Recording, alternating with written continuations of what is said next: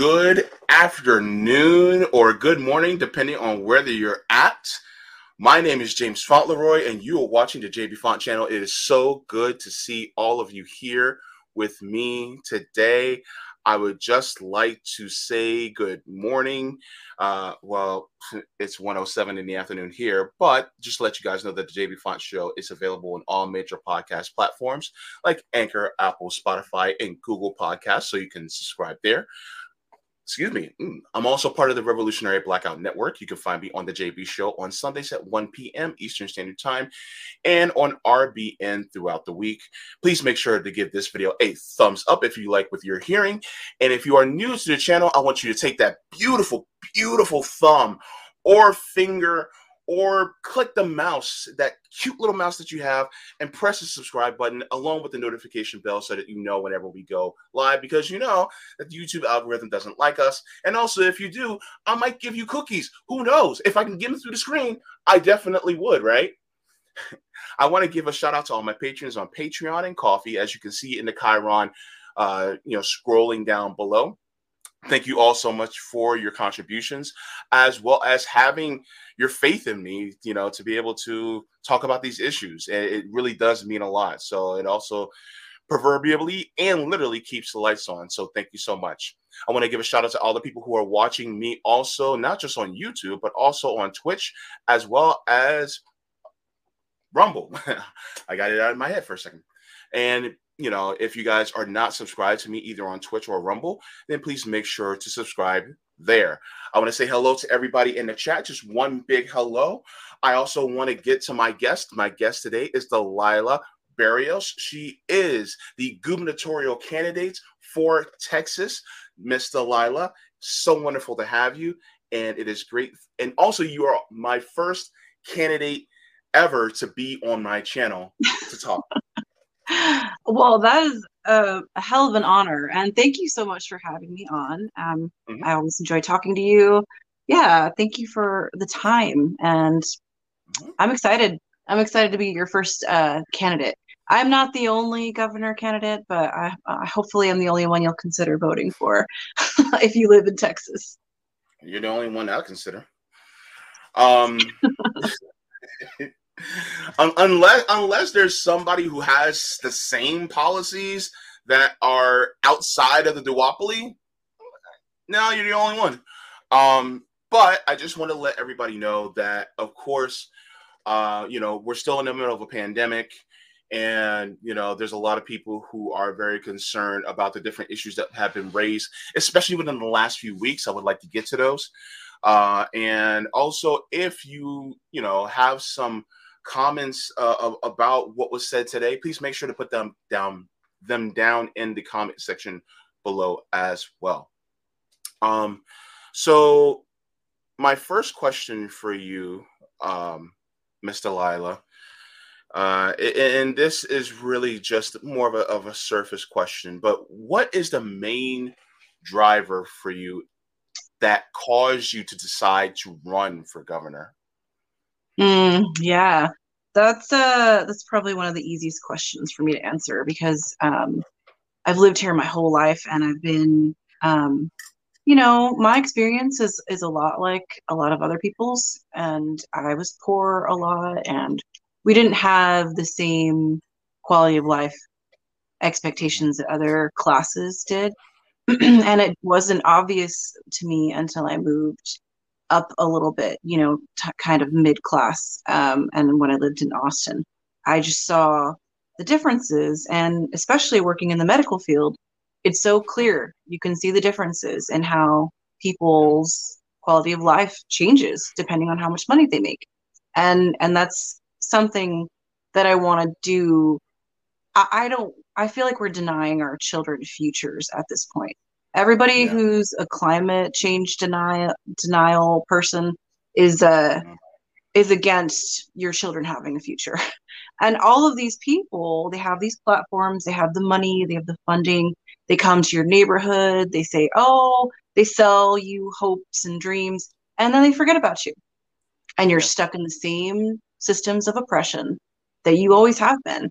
And it's seeming, people are unwilling to at least speak truth to the problems that we're facing. A lot of it has to do with capitalism, you know, but it's not just that. There's growing social and wealth inequality. And I kind of just got tired of going to court, you know, and protesting pipelines and protesting for abortion rights because it was falling on deaf ears. So that's why I decided to run, because myself, my people, my community, my family, we need representation. We need somebody who's going to be honest, at least, about what's happening and truthful about what they're willing to actually do. Well, what, and I mean, to be honest with you, you're really also representing someone of your class, right? I mean, how many people who typically run in these races come from well-off families? I mean, Right. you know, I mean, look at, you know, a lot of the governors who have ran in a lot of these states. I mean, you know, for instance, I mean, you had Rick Scott, who basically was a millionaire here in Florida. You had George W. Bush, who was a governor, and he was, you know, son of the president, as well as the grandson of Prescott Bush, who also, they had a lot of money, especially in oil. You have people like J.B. Pritzker back in Illinois, who is a Democrat, is also a billionaire. So, you know, can you give us a little bit of that, that background as far as your class, like what industry you're in and things like that? Yeah, sure. I'm not middle class. I'm definitely poor working class. Like most of us. I've worked in healthcare for 18 years. I'm a surgical tech, so we're there. You know, most of our patients are under, well, you know, right? Like you're under anesthesia. You're very, it's one of the most vulnerable things to experience, having to go in for surgery. And I really felt a calling to be there as a patient advocate, as somebody who's there to learn and to grow and to offer assistance. So financially, you know, I mean, I've got 3 kids, and it was for a very long time. I was like the only one paying the bills and things. Like my partner was going to school and things like that.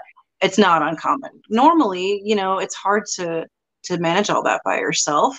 And then when you have kids, it's you know, I don't know if you're familiar, but they're very expensive. Like it's not easy. And yeah, so um I think it's, I mean, if you looked at my tax returns, you'd be like, oh, okay, yeah, she's right here. Tax returns, what are those? I'm so poor I couldn't even file one. Man, I know. Trust me, I know.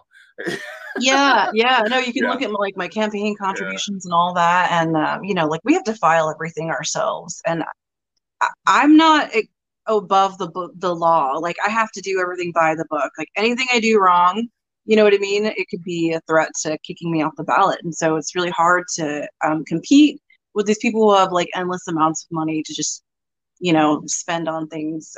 They don't have to worry about the same problem. Like they're kind of shielded from the problems of people like you and me. Because like I had a healthcare problem. I had to go to the hospital a couple of weeks ago, and I was just like, oh my God, it's going to cost so much. You know what I mean? And like, these are people that I work with and I love and respect, but I'm just like, it's going to cost so much. Like, I don't want to go get care unless like I absolutely have to. And that's most of us. I mean, even some of the doctors are like, they don't want to go to the hospital if they don't have to. Healthcare workers are the worst patients. To anybody that offends, I'm sorry, but that's been my experience. Wow. Just because we're like, because it's expensive. It's expensive. Yeah. Everybody knows that. And you know what's coming too. Like if, you know, because you know, and you're in that field, and I guess it's kind of like me, because I've been on dialysis for 15 years now. And so it's like going to the hospital to me is like going to a Holiday Inn. It's like, I know what's about to happen. I know exactly what to expect. And it's just like, it's like, okay. And it's funny because I'll sit down and, you know, they start taking my vitals and they'll ask me, you know, are you in any pain? I said, no nausea, vomiting, shortness of breath, chest pains, no falls, no new medications, no, no recent, medical events. You know, this is what's going on.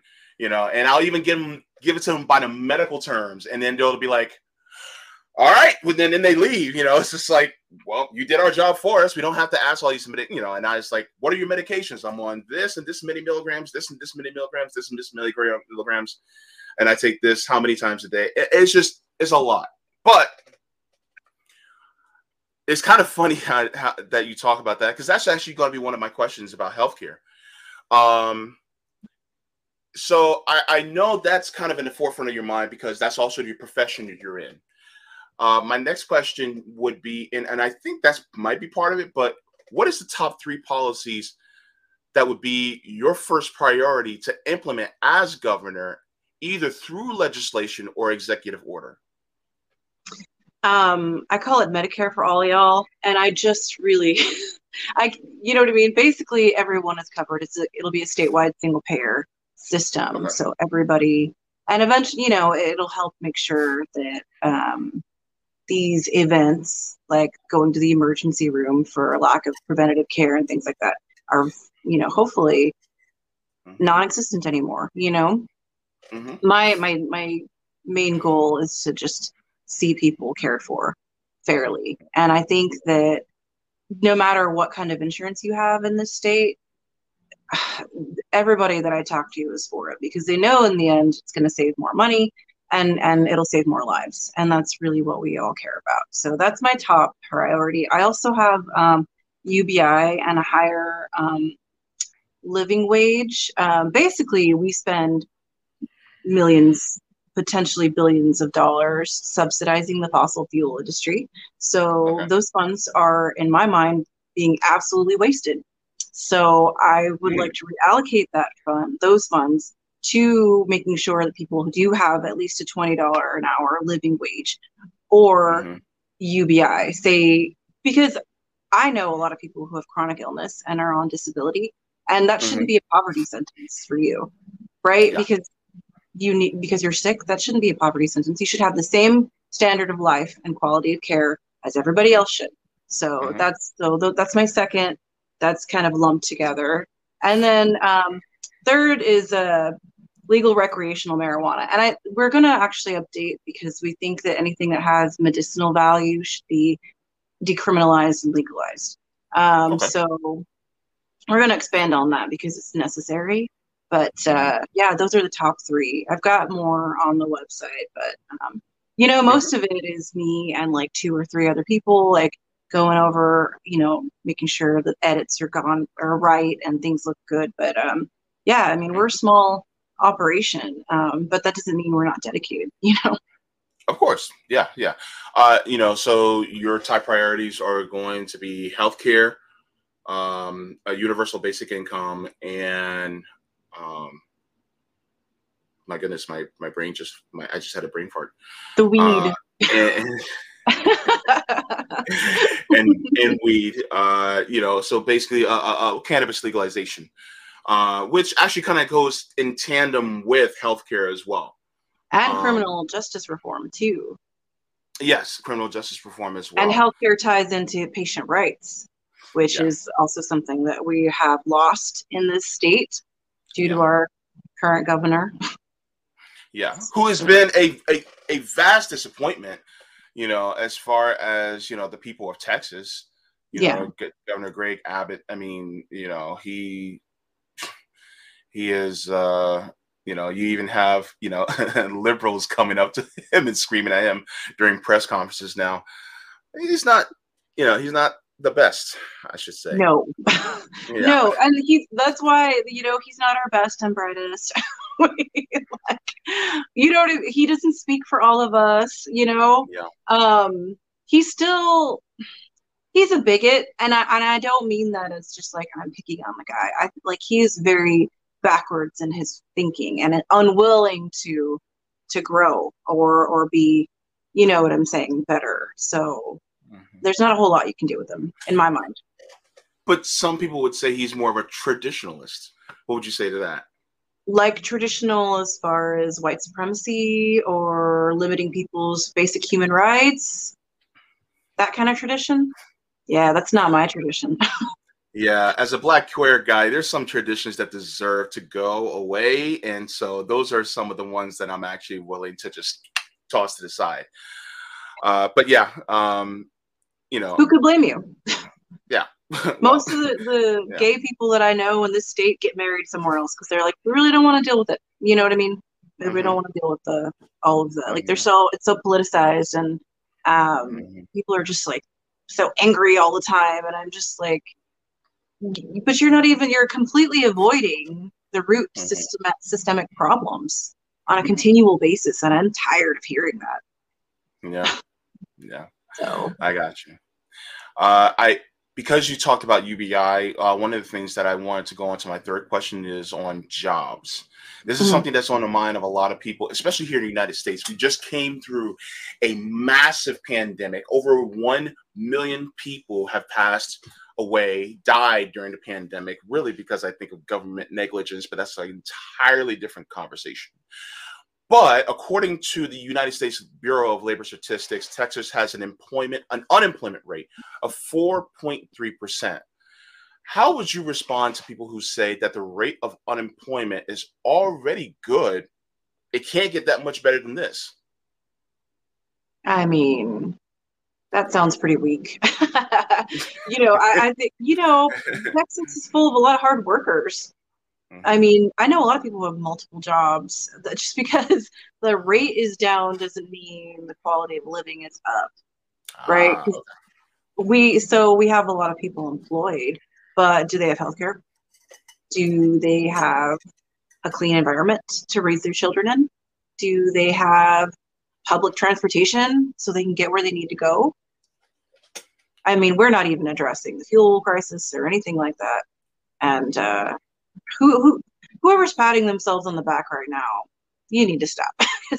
We are not anywhere. Most people understand that we could be doing a lot better, and we should be. okay. So yeah, just because the employment rate's down doesn't mean that people are doing well. Yeah, yeah, and that's a great response. Uh, I live in Florida, so you know, I basically live in Texas, but with alligators and less cowboys. So, yeah. Plus, the people can be a little bit more ridiculous. But Mhm. one of the things that it tripped me out because, of course, some people know that I'm trying to move because our rent is jumping, and so within the area, my mother stopped by another apartment complex about a block from here, and their rent is literally their place is no is not as their place is either at the same level of quality as ours or lower, Mhm. and they're literally charging $1,000 more than what I pay right now. Yeah, I Yeah, wouldn't. yeah, that face exactly. No, I don't. I mean, listen, I got lucky. You know what I'm saying? We're lucky Yeah. that we own a home and we have a mortgage to pay because I don't even know. You know what I'm saying? Like I used to. Just quick side story. I always showed I was like, oh yeah, Chris Farley's great because I always thought he was really funny, and I showed my kids about him, and so we were like, that's the dream, living in a van down by the river because it's getting so bad. Like my eldest has already seen two recessions, two housing crises. Like Yeah. we're not, and what are you really paying for? What's the value of just basic shelter? You know what I'm Yeah. saying? and Hmm. and it's just a basic human need that everybody has, and we keep people trapped in these unfair economic systems and then expect them to just keep contributing. And why? How? It doesn't work like that. Hmm. And people want to blame homelessness on the individuals instead of the systems that make this possible. Hmm. Why? I don't understand. Well, I mean the homelessness rate. This figure has been touted by many people over and over, but I think number one, it's higher. Number two, they don't account for people who are living in hotels and on couches. But there's 500,000 people sleeping out on the streets. People who are houseless, I also count people who also have to live in hotels. I'm sorry, motels. Okay. People who also have to sleep on others' couches and things like that. I also count them. So the homelessness rate is actually significantly higher in my estimated view. But uh, with things like at the interim, with things like a statewide rent control, if I'm not exactly sure if Texas actually has one, but would that be something that would be on the table as well? Or I think it'd strengthening be rent control? necessary. This trend that we are on right now is just Mhm, simply unsustainable. There's mhm, no way that this is going to last. You know what I'm saying? That people mhm. cannot handle. Listen, in '08, I was a new mom, and Mhm. my parents lost their place and they had to stay with me in a one-bedroom apartment. And that's just because Wow. it happened so quickly. And everybody can tell this is the trajectory is unsafe at the Mhm. very least. So yeah, I Yeah. think some sort of rent control. I think some sort of just we need better housing. We don't need like vouchers. We don't need like tax write-offs. Like we need housing for people. They need to be safe. You know, I think it's a responsible thing to do. We do have a lot of gentrification, especially in places like Austin, where we also have a fairly high homeless population too. And it's Mhm. just like, we have all these like office buildings and places that are not being used. You know what I'm saying? Like it just doesn't make any sense. That's why, we're all about eco-socialism. Like there has to be a balance somewhere. There has to be Yeah. some sort of balance that is sustainable. Anybody Mhm. arguing against that is just a liar because that's the only Yeah. way to save, you know, Yeah. to protect the future for anybody, not just But our Delilah, generations. yeah, but Delilah, all you got to do is work hard and just get a really good education, and then you're fine, right? Yeah. No. I mean, come on. There's a lot of people with master's degrees that are having to work at Starbucks and places like that. And then I hate that stigma where like, oh, it's unskilled labor. I'll tell you what's unskilled labor, sitting down all day, letting other people make money for you. That's unskilled. Anybody could actually do that. You're the ones that are leeching off the rest of us. So, Mhm. yeah, I'm not here to be friends to billionaires at all. So, Yeah. you know, Yeah. And yeah, I think that a lot of working class Texans will look at, especially a lot of these people who um, make all this money and then they get subsidies from the government, whether oh, either the Texas government or the United States government, and they look at them and go, "Well, wait a minute, I'm basically damn near homeless, and this guy is already making millions of dollars off of oil here in Texas, and yet he's getting more from the government instead of me. Like what sense does that make? And then I'm not making that much at my job, and so I'm struggling to get by, having to work two and three jobs just to survive. So you have a lot of people who are working class in Texas who are really feeling the pinch. And yet you have a lot of people who are super wealthy who and some of these people who are super wealthy came from California, right. because now they're saying, well, they don't want it's easier, you can keep more of your taxes and things like that in Texas, but at the same time, what something that I think that a lot of people don't realize is when the government does do something right, those taxes can actually go to pay for something worthy, right? Instead of in the form of like PPE loans for people who don't need them or things like that. Yeah, yeah, yeah. Things like that. Yeah, I know. Yeah. No, and then that's the thing. I think that right now people are actually getting to a place where they're like, wait a minute, hang on, that doesn't work for me. No, and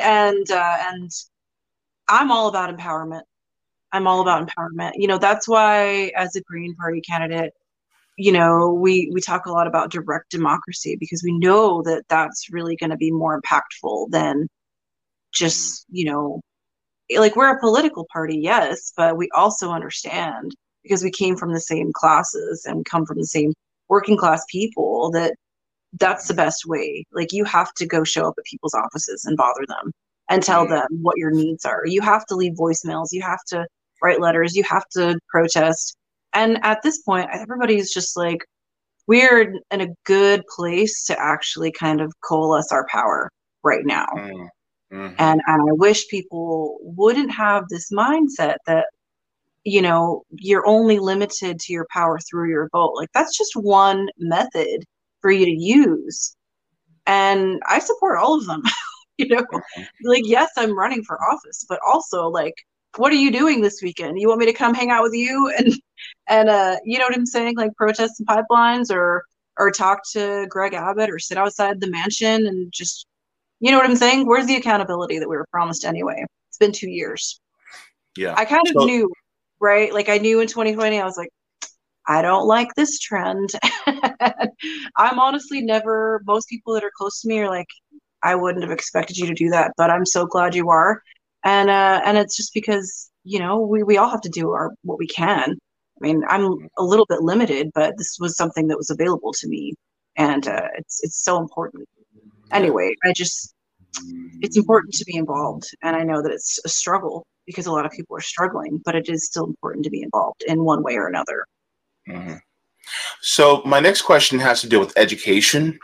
So according to U.S. News, Texas is currently number 34 out of 50 for education. What are some of the prescriptions that you would administer to raise the level of education in Texas? I mean, yeah, there's a lot of funding. The whole zip code thing where like you only donate to your school is weird to me. I don't think that that's a appropriate way to kind of really invest in our youth like we all say we're supposed to. So yeah, it's really important that pre-K through 12 and beyond is free. It's free to the students because they're supposed to be paving the way forward, right? We're supposed to invest in them. That's the only way we can actually invest in them is by giving them free education. And I don't understand why these enterprises are kind of preying on young people with college loans and student debt. So I want to do whatever I can to help that because it's clearly not enough. They want us to work full time, but they don't want us to pay. People can't afford childcare. You know what I'm saying? Not a lot of people can. And if they want people to work and be dedicated workers, they need to offer something. So yeah, your kids should be able to go to school. There should be plenty of services after school. There should be plenty of times. And even our structured learning environment doesn't really work for all the kids. So my son had special needs when he was in second and third grade. And at one point, they cut funding to the services that him and all of the other students in that grade needed. And it actually directly delayed his learning for about 2 years. We had to catch him back up because at one point, somebody in the line decided we're not going to spend that money where it's supposed to. And who cares about those students? And it wasn't until the public started, calling them out for what they did that there was some tiny bit of accountability and services were restored. But that's the problem is there's no accountability for these people that get elected to office to actually serve the people. And I'm tired of that. I know a lot of people are. Yeah. It's kind of an anecdotal example, but when I was in my sophomore year, we were recruited by a magnet high school to go there to learn a trade. I decided to go to that magnet high school and learn commercial foods and culinary arts in that school. I had friends who went for digital publishing, some went for EMT paramedic, some went for auto bodies, some went for welding, different ones. Yeah. And so because of that, during my junior and senior year, I was able to get trained in that trade and go straight into the industry out of high school, and I could circumvent college. Yeah. And I think 1 year after I graduated was the last year that they had that program. And then they cut funding. And so that magnet high school ceased to exist. Right. And And how many so, generations are denied that path because of that decision? yeah, That's definitely. awful. And my one of my friend at the time, his younger sister was going to go because her two older siblings went. Right. In fact, he went for plumbing, and he did new plumbing on brand new homes. Okay. And at the age of 19, he was able to buy his own home at 19. That's that's what we want, right? You know? Yeah, yeah. And she couldn't go to that school anymore because it was over. So, and then you touched on a part where, about funding. There's a lot of schools that, and we talk about this a lot with Savvy Sabs because she is in education. Excuse me. She was explaining about how a lot of schools receive funding through property taxes. And so different areas have different levels of property tax depending on how, affluent the area is. Yes. And so if it's a poorer area, then that means the school is going to have more or less funding. That being said, then that means the quality of education is also going to be lower. So these kids are going to suffer based on, a property tax. Whereas my question to you is, how could we change that so that there is a blanket, equal, equitable range of education throughout the state of Texas? Yeah, I would suggest doing a constitutional amendment to grant every citizen equal opportunity to education and services like that, training. Mm-hmm. And that's how it should be, but we can enforce it. You know what I'm saying? We have the ability to do that. Mm-hmm. Um, I know people that are wealthy are like, what do we do about all these systemic problems? You address them with your money. That's how you fix them. You want this town to be beautiful and fun and hip. You have to put your money where your mouth is. You know what I'm saying? Like you don't get to just reap the benefits without having to pay into Mm-hmm. the systems that make sure everybody benefits. You know, Yeah. I don't like this whole competition Hunger Games lifestyle. Like Yeah. your kid's Yeah. gonna get into a school, but this kid's never gonna get a chance to try. Yeah, that's true. And when you say free education, there are many who are going to watch this program and say, well, nothing is free. Mm. What do you mean by free education? I just want the clarification for the audience. Yeah, you should not have to go into debt for the rest of your life for furthering your education. Simply. There's plenty of money going to the wrong things that we can play with. I am not trying to enact a state tax on people. That's not my angle. I'm saying we spend a lot of money on the things that don't help our communities. We need to fix that. Yeah, because I don't want to lessen people's rights. I, as a woman in this state, especially a woman of color, know exactly what it's like to not have their rights. So I Yes. understand when people don't want to lose more of them. I get that. And so that's not our angle. Our angle is to actually make the government work the way it's supposed to in this state. I mean, I don't know if you're aware, but Greg Abbott denied, um, COVID funding. He's like, nah, and he just turned it away. And it's like, well, what happened to it? Where did that money go? You know what I'm saying? Like you say you didn't accept it, but am I supposed to believe that considering your behavior? No. So I'm only one person. I can only read so many articles every week, to keep up to date on everything. So, I mean, yeah, I think that there should be trade programs and all kinds of things to help people be more independent. I think everybody deserves that right, Yeah.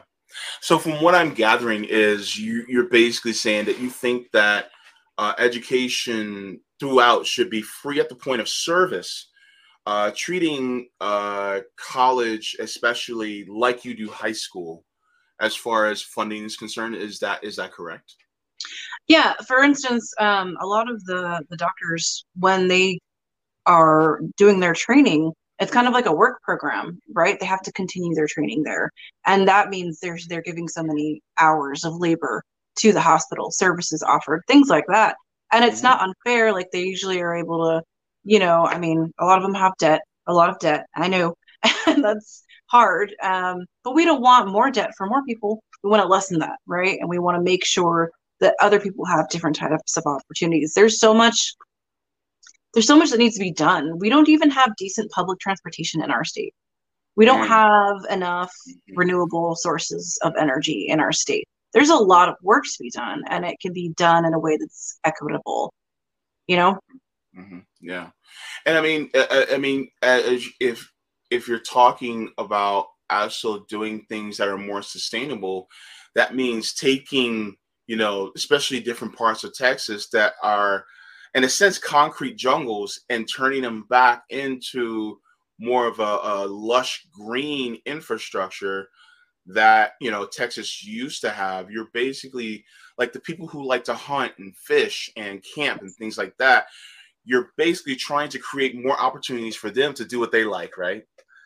I So mean, that. in a way, we have a lot of private landowners in Texas, and I'm so proud of that, but it's hard, and it gets harder and harder every year for them to absorb the cost of maintenance and all the things that it takes to keep. So we need to incentivize more of that. We need more farmers. We need more Mhm, workers. We need people. Yeah, everybody should have access to free, or not free food, but healthy food. I mhm. mean, concrete jungles, food deserts shouldn't be a thing, especially in a state like this. We have no lack of resources, honestly. We just have a lack of priority with those resources. Lack of priority. Okay. Now, this next question is going to be within your wheelhouse. Okay, healthcare. Mhm. So healthcare is definitely a massive issue, being that we are in a pandemic. And you said you are a surgical tech by profession. According to the comptroller of Texas in 2019, the state had an uninsured rate of 18.4%, which was twice the national average. What can be done for Texans to have more widespread health care? Yeah, again, with the resources, we've had some hospitals close down. People in rural communities are forced to drive a far distance to get care that they need. Mhm. So in my mind, saving cost with a program that like Medicare for All or statewide single payer would make sure that there's enough services to go around. So if it's not all focused on profits, it'll be focused on actual wellness and healthcare. Gotcha. We are one of the most underinsured and uninsured states. I mean, I actually know some nurses who are like, I don't have health insurance right now. And they work here. And that's just a loss they took. You know what I'm saying? They're like, it's complicated and expensive. So as long as I'm covered, I mean, I love these people. I love all of the people. I know that they're hard workers. I know they're dedicated. I know they love their families, but none of this is good for you in the long run. And however it needs to be, I'm not trying to make myself some money on this campaign. I'm trying to empower you to demand better for yourself as a citizen. These are basic human needs that are not being met. Yeah. It's not that hard when you really look at it. And so yeah, a statewide single payer would save people money. It would help Mhm, everybody get the care that they need. I need to see a specialist. I have to wait 2.5 months to see a specialist, and I have decent health care. mhm. So it's Yeah. not working, you know? Yeah. Yeah. It's kind of like the part about education that I think is good to implement is something that also creating a financial incentive to create more general practitioners, have them going to school, and maybe taking, instead of those subsidies going to oil, those subsidies can go towards education for more general practitioners, more Mm-hmm. techs, more nurses to have within the state. And then also implementing a single payer system would also, and then also giving incentives for them to move out into rural areas Yeah. Maybe subsidies for rural doctors, nurse practitioners, people like that, to go out into these areas so that the people in these areas as well can be well taken care of health wise, with health being free at the point of service. I mean, honestly, a healthy Texas is a happy Texas. Right. Health, and it's we not. talk about mental health care too, but that's been in the news a lot this week. Oh, So, yeah, they conflate violence with mental health issues, but they don't want to talk about poverty. Very true. That Yeah, is, no, I know doctors that have been like, I can't afford to live here. I have to move. Good doctors. And they're leaving and they have to find, you know what I mean? They have to pay for their kids' education. They have to pay for childcare and they need to be able to keep a home. And honestly, if you don't like, you have to actually be here and talk to people here and kind of to get an understanding. Like, I think everybody's at a place where they're very concerned. They're very yeah. concerned about the trajectory, especially working in healthcare. You notice trends, and you know what I'm saying? Like, you'll see people coming into the ER. You'll see them needing emergency surgery for things that could have been prevented. If they had just kept on their medicine or kept on, you know what I'm saying? And it's just unfortunate that nobody has been willing to do what's necessary to make that not happen anymore. I mean, even ACA was not enough. It was barely enough. It was like a Mitt Romney plan, right? I mean, and it had many flaws. So this is the only solution, is to really tackle it head on, with the priority that it deserves. Mm-hmm. Well, I mean, the ACA, aka Romney Care, aka Obamacare, the Affordable Care Act, was really just a massive financial giveaway to the insurance companies that, throughout the United States. And these companies, their job is to pull money out of your pocket and deny you the services that they said that they will pay for. Right. That's really the business model of them. Government, instead of basically making it a single payer system, would get rid of that profit incentive so that it actually just pays for your healthcare and it spreads it out throughout. Now, I, for one, think that single payer healthcare is in the right direction. I would rather see it completely nationalized, but that's my personal opinion. But even still, a single payer system is basically something that makes sure that people, who are on the lowest rungs of society have the same equal and equitable health care as somebody who is uber rich. Mm-hmm. So I think that's something that people really need to take into account, and every single time, you look at your hospital bills, think about Delilah for Texas and think about, I could, if I have somebody like her fighting for me, then, as well as, supporting whenever we protest about our health care, then I at least have somebody that's going to, try to help me to make sure that I can take these bills and throw them in the trash because I will no longer need them. Yeah. I will no longer need to pay them.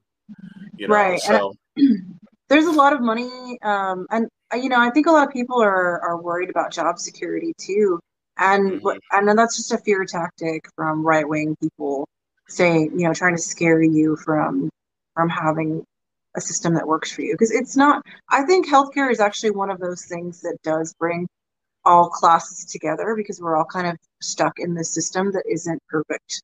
And you know what I'm saying? And there's obvious flaws that we're noticing.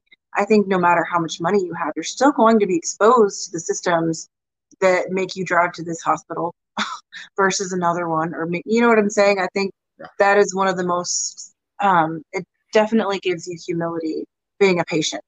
And all of us are patients at one point. All of us need care. We should make it good for everyone. That's the only way to make it good. You know what I mean? That's the only way to make sure that you're getting Yeah. what you need, is making it fair for everyone. Yeah. I mean, unless you were born in the woods and have lived in the woods your entire life, you have been a patient at one time or another. Or will need to be one. Yes, Yeah. Yeah. exactly. So Yeah. I mean, it's gotta something's gotta give. We gotta do something Yeah. better. Yeah, definitely. Speaking of doing something better, this actually goes into my next question. This is going to be a tough question, but I think that is necessary. It's tough as far as the emotional aspect of it. But recently in Uvalde, Texas, has undergone an immense tragedy at Robb Elementary School, and it has, which was, a mass shooter had murdered children and teachers. Public safety is keen on the minds of many Texans, and even people like Beto O'Rourke expressed taking guns away famously a couple years back during a presidential debate. What do you see as the primary issue, and how can we strengthen public safety without encroaching upon Second Amendment rights of Texans? I am a big supporter of community police. I've seen the police down in Austin behave very disrespectfully. We have a bad history in Texas of people in these professions using their power. So I think that the best way to head that is to have community polices. I think that their budgets are inflated. 40%, I think, of Uvalde's city budget went towards the police. They had everything they needed, everything and more they needed to try and do their basic job, and they failed to do so. Mm-hmm. So that is that's my I just keep going back to that because a lot of parents and community members would have gone in themselves if they had been allowed to, but Yep. they were prevented from it by the police. And I think that that directly caused more loss of life. Mm-hmm. And the way to prevent It's that. interesting. Well, I mean, looking at the Supreme Court, they have actually had precedent set that the police actually do not have a duty to protect you at all constitutionally. So, with that being said, a lot of people are now questioning the the validity or the purpose of police. If they do not have a constitutional duty to protect you, then why do they exist? And what under you know is for instance arming teachers or adding more cops, is that an answer to the problem, or is that in your view treating the symptom? Exactly. You're just putting a band-aid on a wound that needs care. And that's the situation. Austin did defund their police, and they were able to use the money for services to get people off the streets and house people and things like that. I know when you say things like, "Oh, you have to defund the police," people have this like, "Oh, what are you saying?" Like anytime we talk about anti-war policies, people are like, "Oh, you don't care about our veterans?" No, I love our veterans so much. I want them to stop dying for capitalism. Like, I love our community so much. I want them to be functional and not vulnerable to the failures of the police that take a lot of your budget. Mm. Because it's been hard. I have children, and we've talked a lot about this. And everybody wants to know, like, why, and they want to make excuses. Oh, this guy, he's crazy. Oh, this. But at the end of the day, I'm so glad that the community filmed what was happening and reported on what was happening. If it weren't for Yeah. independent media, would we have even known the entire story? I don't know. I don't know that that's true. And that's part of what I feel that there's definitely there's some complicity on both the police department, but also the people who are selling these things. I mean, shouldn't there be a limit to how much you can buy at one go? Probably. And the fact that they are not held responsible or accountable for the things that happen is because a lot of these politicians take money from the NRA and the gun lobbyists and things like that. But just because the gun lobby is fighting for you to not have rights and fighting for policies that don't benefit you doesn't mean that you as a community cannot arm yourself and make sure that you feel safe. Because no, I don't think that we should have more guns in schools. I think that's like the opposite of helpful at this moment. But I do think having a strong community police presence would help. I mean, anybody could be involved. Anybody can monitor. Anybody can drive around. Anybody can take classes on how to be, smart and careful with their firearms. My focus is that I think that that's more of a help, because that also forces people to talk to each other more. That also forces you to, you know what I mean? Like, look out for kids that aren't yours. Like the neighborhood that I live in, we all watch each other's kids because it was the most natural thing to do. Like, oh, your kid can come over after school. Oh, and we all do it. And it was very natural. And anybody saying that something like a community police is a reactionary thing to do is lying to you. It's a very healthy thing for you to do. And it's very healthy for you to be involved directly with your community. I think there's some ways to kind of limit the ability to profit off of these sort of disasters and absolute just complete failures of our society on a regular basis. Yeah. And yeah, I really think that people need to evaluate what the role of the police are and evaluate, whether or not you think it's fair that they don't do even the bare minimum to protect you. And it's our job to, take care of ourselves. Most people who are poor know that already.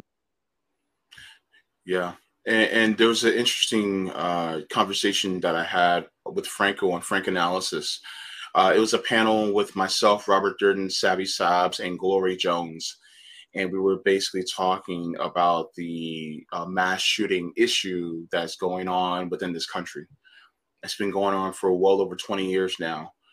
And so, one of the things that we harped on was that these issues that we're having are more of a systemic issue that has an underlying systemic problem that's not being addressed.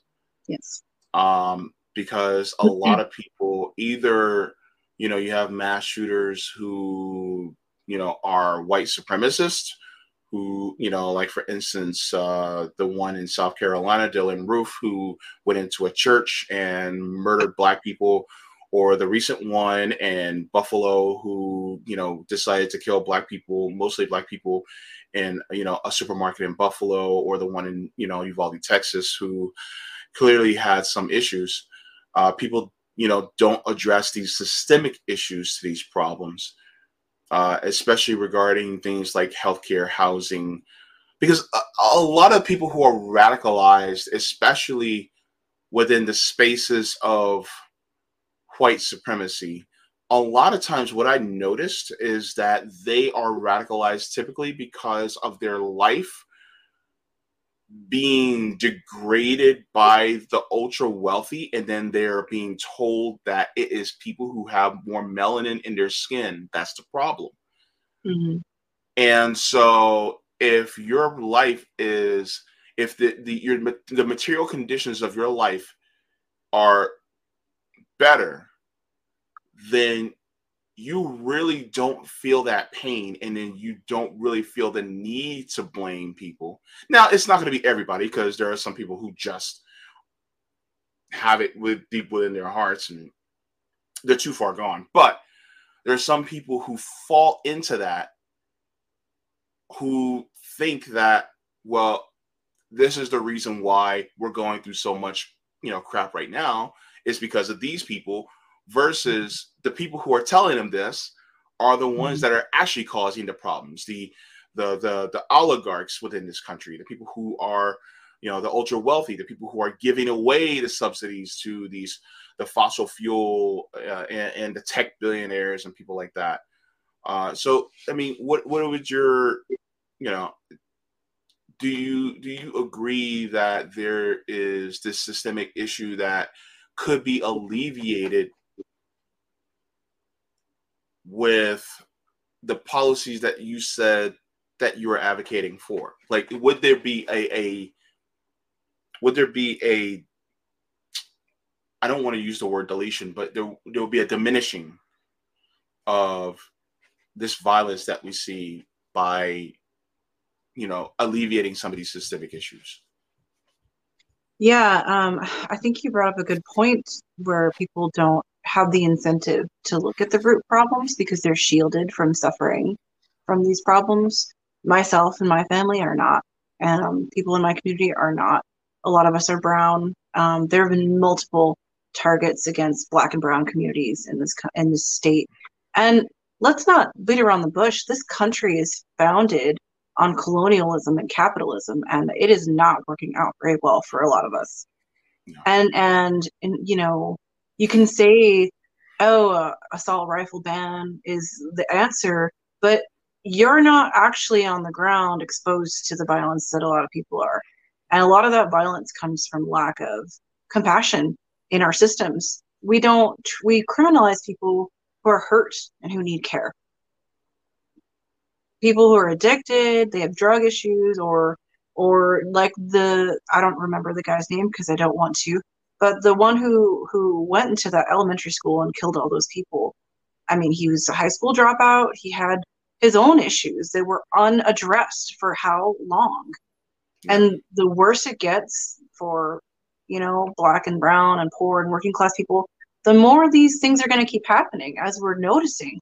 All of these things, I'm personally blame Joe Biden for a lot of the things that are happening right now in the country.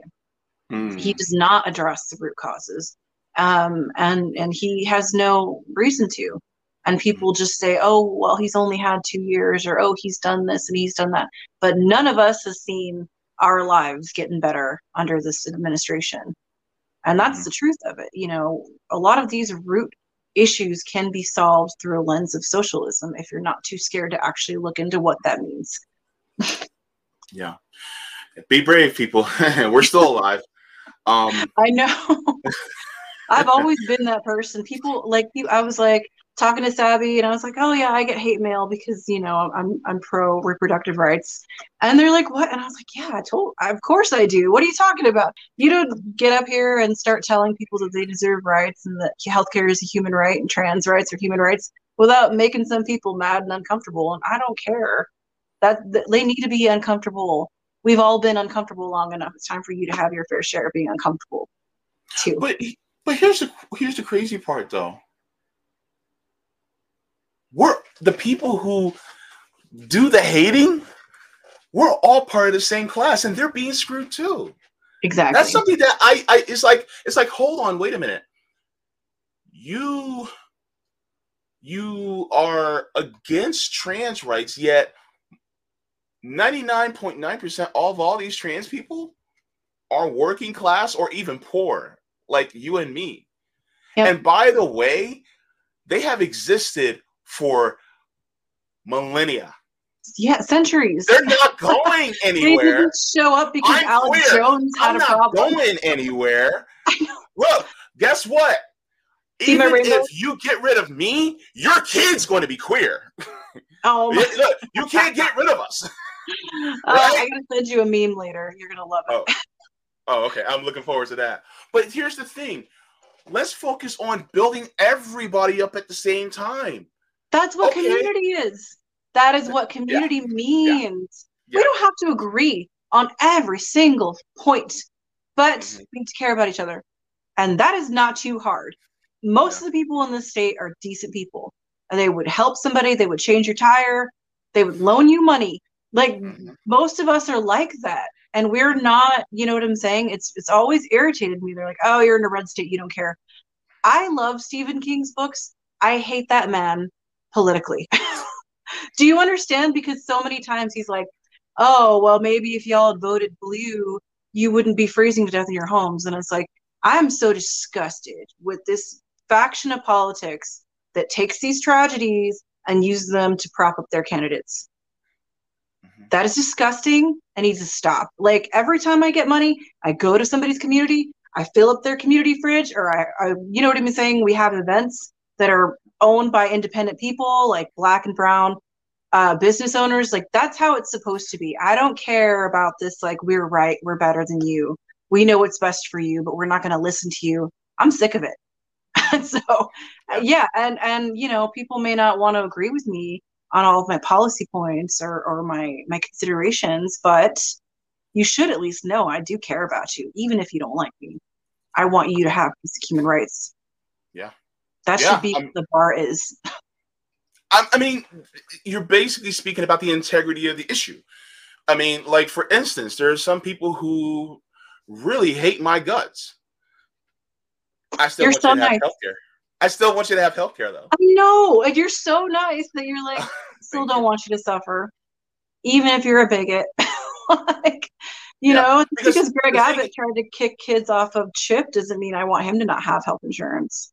yeah, You know? because the thing is that maybe, just maybe, he will see the value of healthcare for everybody, and then we can have a conversation, and maybe I can move you from that. But I don't want you to hurt, and I don't want you to die. You know Right. what I mean? I want you to be healthy so that we can have this conversation. So then you can move and say, man, I was just wrong in this position, you know. But at the same time, you know, it's about loving humanity, right? I think so. And I don't think it's a stretch. I think there are just too Yeah, many people invested in denying people what they need. yeah, That's definitely. really a lot of the problem. I mean, we've got a lot of wealthy people. People love bringing their business over here so they can exploit the low taxes and they can exploit the low wages. That's not right. Yeah, as well as the immigrants too. They want to exploit Yeah. the people who travel here either through refugees, or the people who come here to try to seek a better life. They also get exploited in this country too. And let's not forget, so I'm also a member of GPACs, but it's a Green Party thing. But we often talk about how climate change and the military industrial complex is a direct cause of migration. Like everybody just wants to blame the individuals that are trying to just survive without Mm-hmm. understanding that you're funding their home's destruction actively. You should talk Yep. about it. You should look into it. You know what I'm saying? Like we're told, like, oh, it's the individual's fault. Actually, if you really want to point fingers, let's look at the prison industrial complex. Let's look at the military industrial complex, who profits off of caging people rather than housing them or providing for them or letting them have a job. Oh, we're pro worker, really?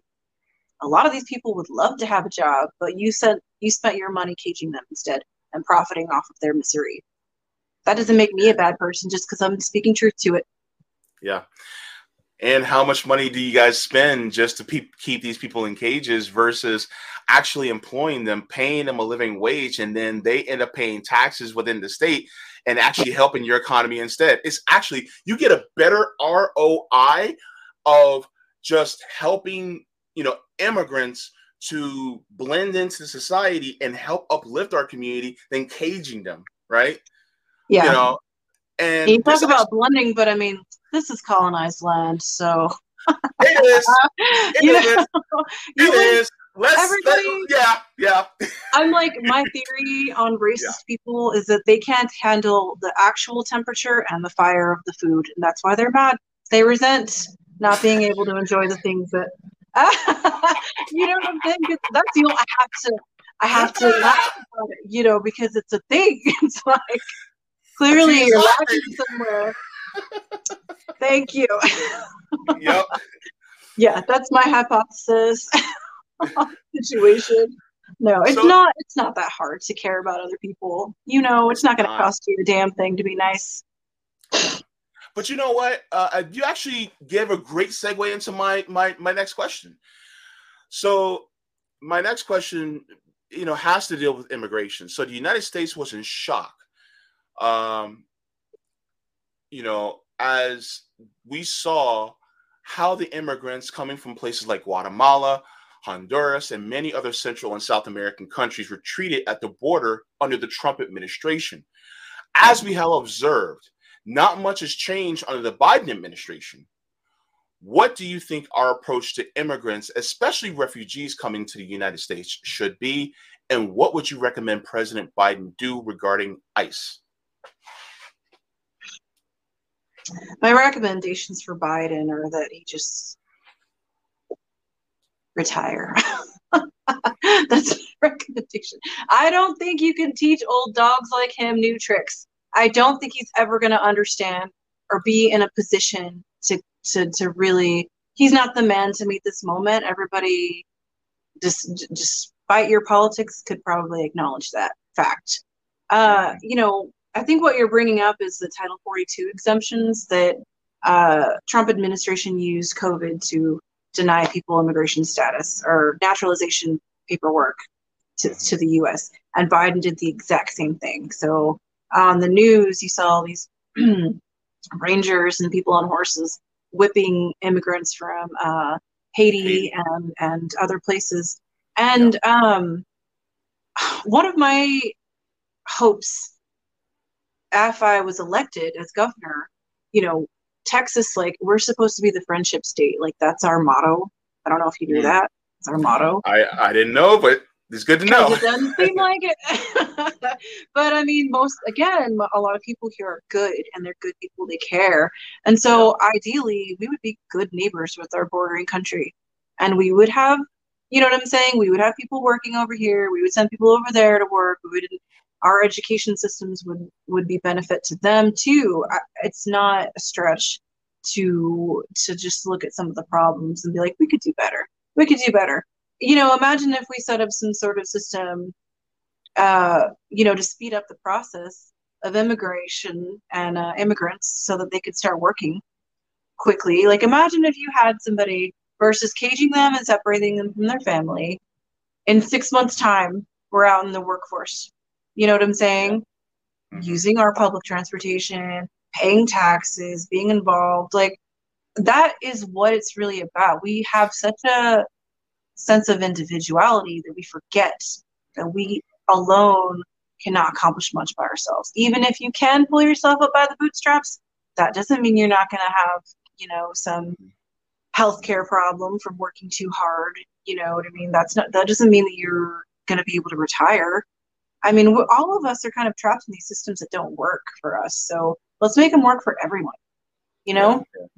So, I really want to be able to. We get a lot of our produce and beef from Mexico, and it's always been that way. So I don't know if you remember, but back when Katrina hit, the Mexican Guard came across to help. And it's why can't we do things like that for each other? With climate change, we're only going to see more and more disasters, floods, you know what I'm saying? Droughts, things like that. We really need to be smart about how we go forward. It's time. It's past time to do those things. Everybody needs to eat. Everybody needs clean water. It doesn't need to be this unfair. Sorry. Yeah, your sound kind of went down a little bit. I'm not exactly sure if it's. I don't know. Maybe I scooted away. Can you hear me okay now? I can still hear you, but it's not as full of sound as it was before. But I can still hear you clearly, though. I hope everybody can still hear in the chat. If you guys can't hear, just let me know in the chat. But just say so.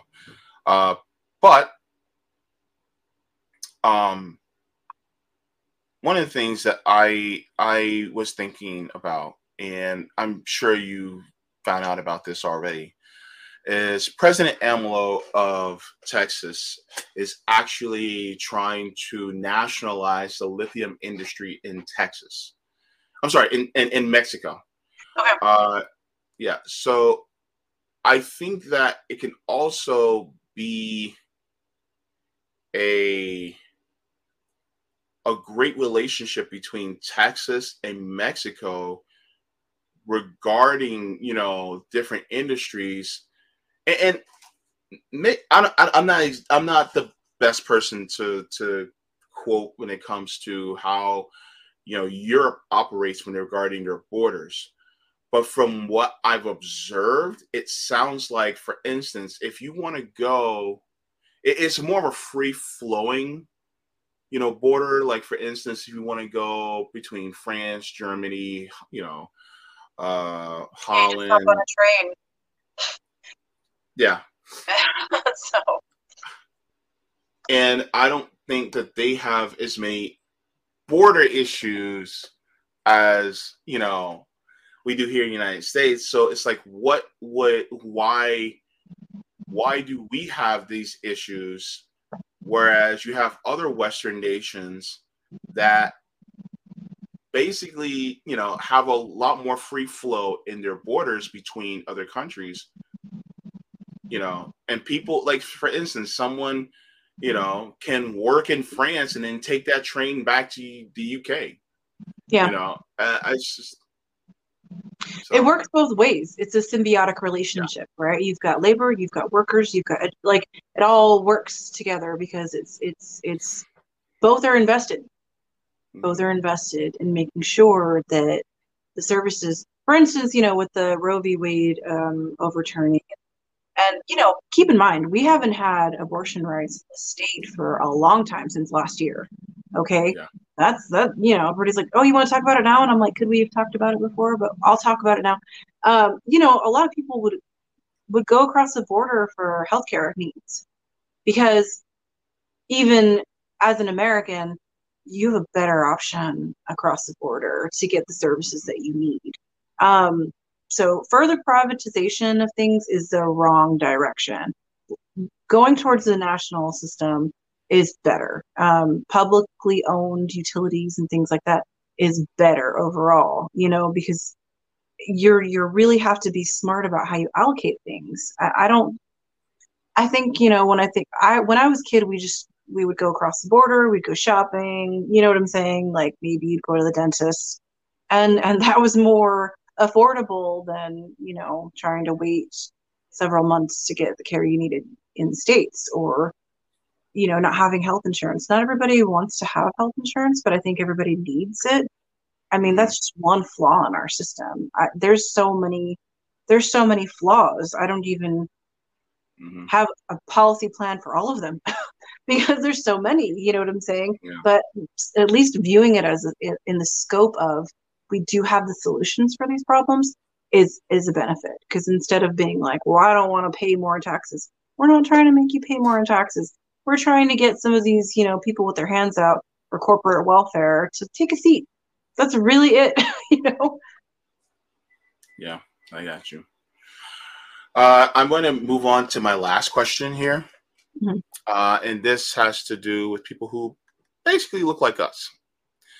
So, my last question is, in the 2020 census, the population of Black people in Texas was 3.4 million, or 12% of the population.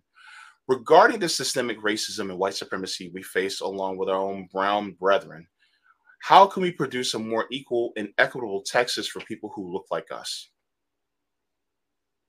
Yeah, that desperately needs to be addressed. How would it look to even the playing field for people like you and me? Mm-hmm. Um, again, I really do support, defunding these systems that don't work. I think we should abolish ICE in its entirety because I think Okay. it causes more harm. There's a lot of harm that's caused from that department. Mm-hmm. I'm not saying I want people to not have jobs, but I'm saying that their focus should be more towards, humanity and what we need. You think about like the generational wealth gap, you think about the generational, I mean, I still know a lot of like first college grads. I'm the first in my family to go to college and get a master's degree. I'm the first in my family. And why is that? How many hurdles did you have to jump to get to that point? And that's the thing is we need to even the playing field so that everybody has the same rights and opportunities as everybody else does. We like to think that that's how it is in this country, but it's not. Mm-hmm. People like you and me already know that, right? Like I I had to take a path that was going to get me income that I could depend on. I had to take a path that was going to afford me independence versus having somebody pay for me to travel and learn. Not everybody's afforded those same rights. So systemically, we need to do so much just to even guarantee people are having their basic needs met. And I would like to hope things like, having healthcare, saving you money on that, and having, more public transportation and having a higher living wage would be all the things that we need to do. We talk about reparations a lot, and Green Party has had that on their platform for a really long time. We're one of the first political parties to embrace that. But how does that look? How does that look for like a state candidate? How does that look for a governor election? You know what I'm saying? How can we make it like, is it a check that you need, or is it something, do you need your rent capped? Like, how are we going to address that? And I imagine there's multiple ways to do that. But if, it looks different depending on who you ask. And so as somebody who would be elected to office, it'd be my duty to see what you want. How does this transform into direct policy to you that affects your life in a way that helps you and your family? And that's something that we really need to look at, because we are a little bit limited. I took this path because the governor has all of this authority. Usually they divert to the states, and I imagine they didn't want that to work for somebody like me that would try to make democracy work for the people that live there. It's all geared towards profits and things like that, but I'm more worried about the future. I'm more worried about generations beyond ours that are going to be, we're already being denied. We can't keep it up. So how do we make it work for people? I don't know. I don't know 100%, but I know that it needs to be done. And I know that we need to do whatever we can to help make it actually fair for everybody that lives here, because it's not like that right now. And I can at least acknowledge that it is not fair for everybody. Mm-hmm. Yeah. Yeah, there's so much going on right now.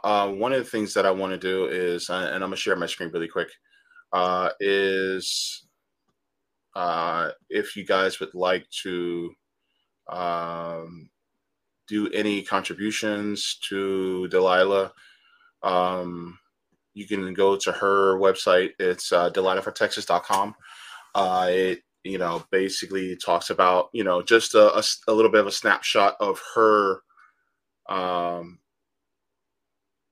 platform, but her platform is really, your platform is really reflective of the Green Party platform, which the Green Party platform is pretty comprehensive, if I do say so myself. Let me share my screen again. So it also at the top directs you to the Green Party platform. This actually talks about many different types of policies. Like, for instance, even political reform talks about abolishing the Electoral College, ranked choice voting. It talks about, statehood for DC, which is something that I don't think I've ever really thought about myself. So that's something to actually think about. And then, you go into, for instance, the social justice parts, especially regarding healthcare, immigration, and labor. So you talk about, and you touched on this about, single payer healthcare, because you believe that healthcare is a right, not a privilege. And so I also put these links in the description as well, because I think these are very important. So to have these discussions, and look, and I understand there's a lot of people who also have some issues regarding the Green Party, right? And I'm sure that those things are being worked on or addressed. If they aren't, then of course they need to, but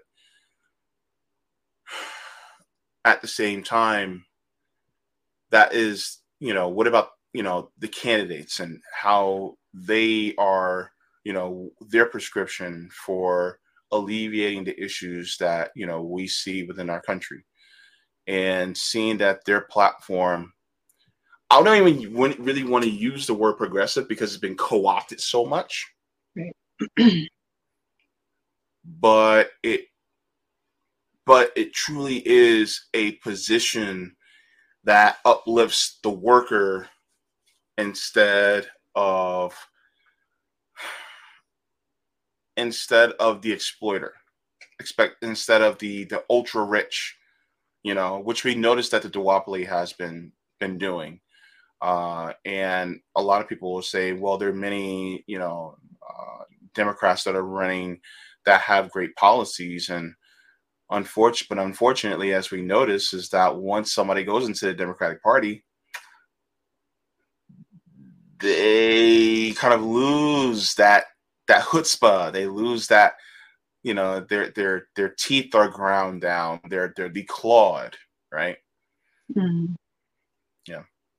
Yeah, I mean, O'Rourke endorsed Biden, and right before our primary, and it shows you, kind of how easily you lose your power and your voice when you're backing the Democratic establishment. Yeah. To me, that just proved like you're not really working for the people. You're not worried about the people's best interest, and that a lot of times, especially the media is a bit complicit in uplifting these voices so that they can just fall upwards. And, the people like myself who have to work and struggle, and I mean, I've got bills to pay and I have a full-time job. We're not trying to exploit people who are already vulnerable. I mean, that shows like a lack of morals, in my opinion. And and yeah, I can speak to my party's failures, and I wouldn't lie about that. You know what I'm saying? There's things that we do need to work on, and I'm not quiet about it at all. If you ask some of the other grade people, they'd be like, "Oh yeah, we know about her." I think that we need to do as much as we can, and some people have reservations about whether or not we can be the party to meet this moment, but I believe we are, and I believe we have that capability. You Yeah. know? Yeah. And how many people voted for Jill Stein in 2016? I mean, she was literally on the ballot in 45 states, and I think she was a write-in for, I think, 3 or 4 other states. So she pretty much had almost the entirety of the United States covered. Yeah. And, and a lot of people loved the platform because it was such a worker and poor people centric platform, to the point where, they try to keep her out of the debates, Mm-hmm. you know. Even Um, now, she's facing legal battles. They want her to pay back $175,000 or something like that. And she's in court at this moment. Like it's been an ongoing thing. And they punish people. You know what I'm saying? Giving people an option, and that should just highlight for most of us that it's corrupt. The system is corrupt.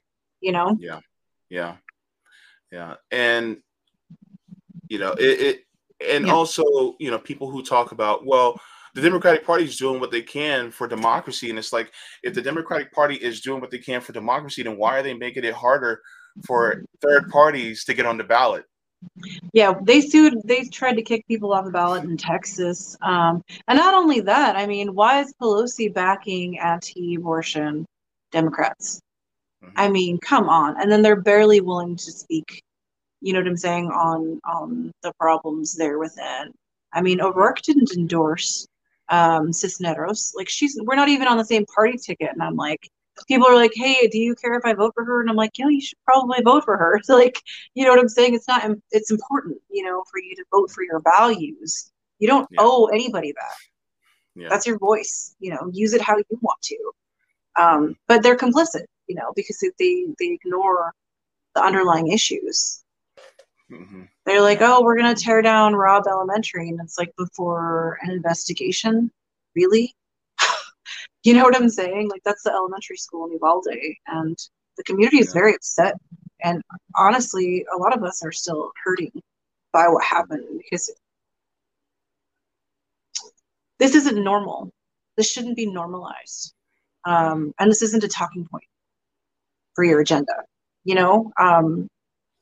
There are things that we can do, though, and community members can hold people accountable, and they should. That's your right. That's part of what we support, is direct democracy. You have power. There are more of us than there are of them. And if they're not going to work for us, they shouldn't have their jobs. Most of us that don't do our jobs get fired.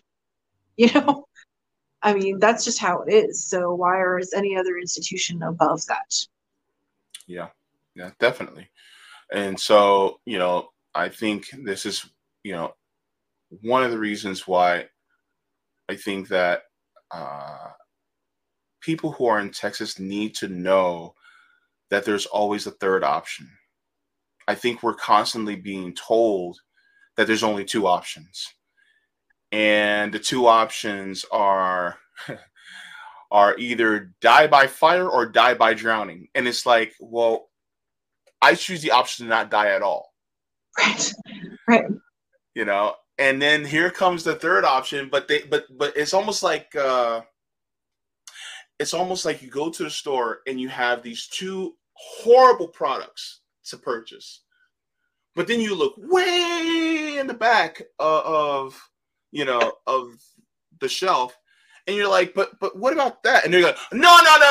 Yeah, we don't want that. And it's like, but it's the better product. Mm-hmm. Yeah, but and one of the things that I actually want to say this, and anybody can clip this, post it on Twitter. I don't care. To the people who have larger platforms, I'm talking to you, Crystal and Kyle and friends. I'm talking to you, Breaking Points. I'm talking to you, Mike Figueredo. I'm talking to you, David Dole. I'm talking to you. Hell, I'm talking to you, TYT. I'm talking to all of you. Is your dedication to a party or to a policy? That's the question.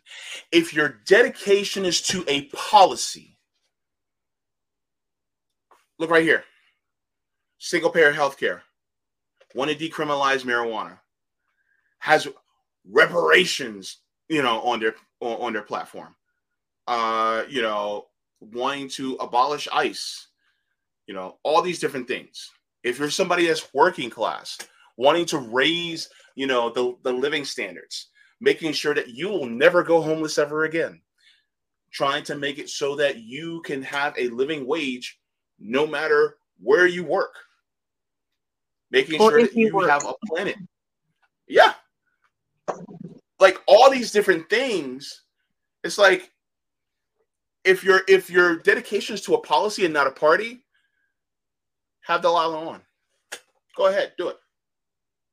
Do it. Put your money where your mouth is, because the thing is that a lot of people are not willing to do something, and then and please miss me with the but the Greens aren't just that popular.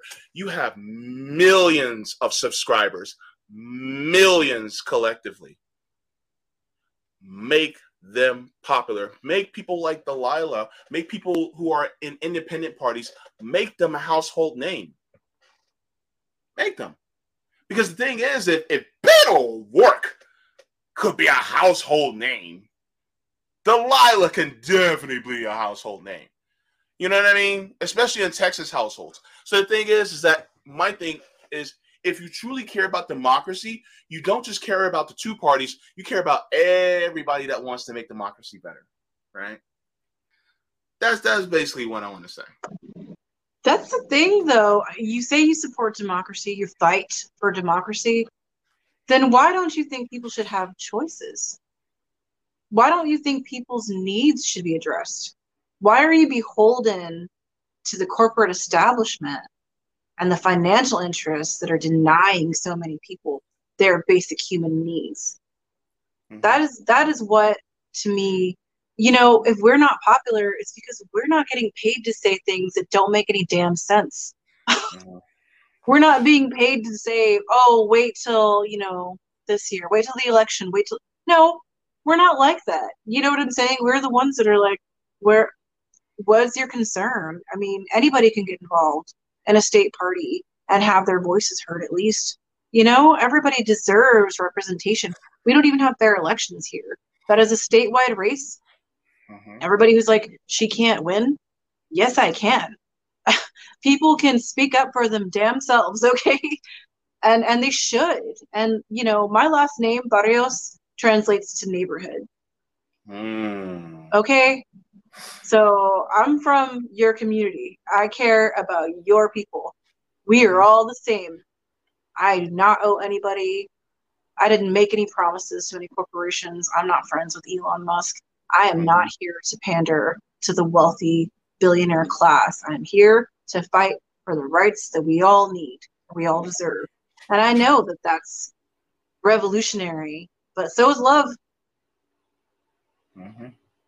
Yeah. So that's what we're here for, And thank you for sharing your platform, because a lot of people are scared to do that. Yeah, yeah. I mean, it's like I said, and plus you're a huge advocate, and you practice what you preach regarding direct action.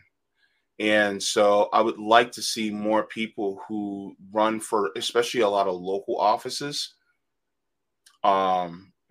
use the direct action tool to push for these policies outside of the government while they're still running. So that they can push for it, even if they're not successful in that way, they're successful on the outside front. And so I think that is the best thing to do. And look, I'll even put it out there here this way. I don't care if you're a Democrat running in Texas. If you're running like for a state seat, or if you're running for Senate or House, and you see her policies, Delilah Barrios' policies, that are better than anybody else who in the Democratic Party, I honestly think that, yeah, it may be a little bit of a political suicide to endorse her, but I honestly think it'll be great to even say, well, you know what? We're not in the same party, but her policies are top notch. Because the thing is that here's my question: are you loyal to a party, or are you loyal to a policy? Are you loyal to the people? Are you loyal or are you loyal to the establishment? Yeah. Because that is the line in the sand. Yeah. If you're telling us to hold our nose again, you're telling people, oh, we just have to turn the state a specific color so their needs can be ignored further. No, you're not dedicated to the people. You're dedicated to the establishment. You're dedicated to making money with the establishment, which means you've turned your back on the rest of us. That's how I see it. That's why I'm running, because I was like, there's no way. There's no way. This is why people don't vote. They feel like nobody cares about their needs. And thank you so much for coming on. I want to appreciate, express my appreciation for you willing to come on my tiny little channel. And I appreciate. Oh my God, I love you. You're great. Anytime. I'm so happy you have your own show. Thank you. Be sure to also, if you guys can, follow Delilah also on Twitter. I also have that also in the description as well. If you guys have any questions for her, you guys can always direct them to her. She's quite active on Twitter, and talking to the people as always. So yeah, thank you so much. And I will be continuing on just for a little bit, but I appreciate you coming on, Miss Delilah, and thank you for being here.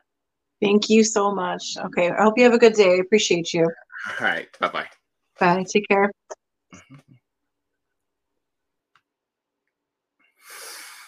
Okay, so that was a great conversation.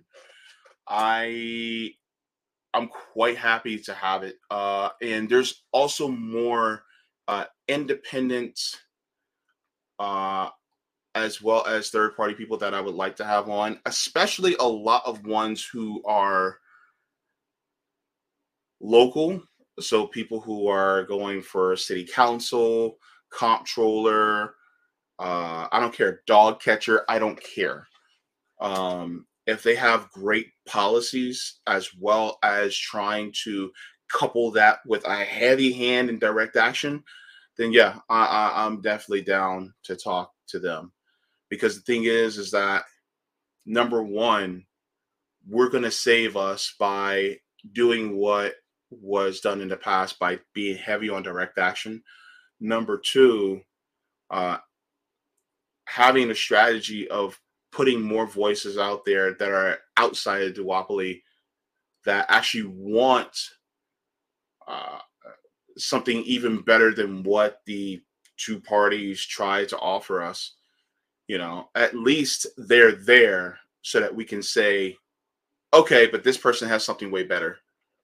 And even if that person doesn't win, if enough people get behind them, then it can actually move, things, further to the left and less authoritarian um, in that respect. So that's one of the reasons why I also wanted to have, her on. I'm also trying to get other independent and third party people who are particularly anti-capitalist, anti-imperialist, and anti-white supremacy, anti-colonialist, if they can. Um, Shout out to all my fellow members of RBN who, we had a third-party summit. Gosh, has it been over a month and a half ago? Something like that. But yeah. So, I want to reach out to all of them as well as more people and talk to people who, ran in these parties in the past. People, like Dr. Jill Stein, people like Ralph Nader, Cynthia McKinney. I would love to have conversations with them. Ajimo Baraka. I would love to have these conversations with them as well because it can give you an insight into what the machine is like and running in these areas. But also, it can also give us more of a scope of, different ideas. You may have somebody that's thinking about running. Maybe, I don't know, they could be running for city council, but, they could, give them guidance through one of these interviews. People like Shama Sawant, which I can't wait to have on to talk about these things, to increase these little victories so that we can make a big punch as far as the material conditions of poor and working people. I think that's something that I really want to do. So yeah.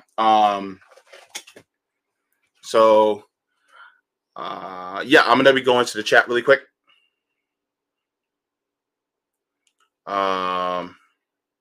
Yeah, Margaret Kimberly. Auntie Margaret. I'm gonna start calling her Auntie Margaret, man, because she is a sweetheart. She's brilliant and she's kind, and then she's cool with my homie, Danny Haifong, which I think, Danny, if you're watching, I need you to come on here. I need you to come on here because number one, you're a brilliant, brilliant man, and number two, I need some education, especially in regards to some foreign policy, and I need to pick your brain. Also, while I'm at it, I want to get people from the gray zone here, people like Max Blumenthal and Aaron Monte as well, because the thing is that I don't think that journalists like them, people like Margaret Kimberly, people like Chris Hedges, people like Danny Haifong, I don't think that they truly get enough of the presence, as they should, because these are very brilliant people like Ronnie Akalik. I want them to have a larger voice because we have too many imperialist, war-loving journalists that acquiesce to the military-industrial complex, to to U.S. foreign policy that actually degrades the world. And so the people who are anti-imperialist, anti-capitalist, anti-colonial, these are the ones who I want to talk to and use my platform to kind of be more like a bullhorn, to go out there and say, look, these companies, they're lying to you because they basically have a financial incentive to degrade these people in other nations, to degrade the people in this nation. That's one of the people who I actually want to have.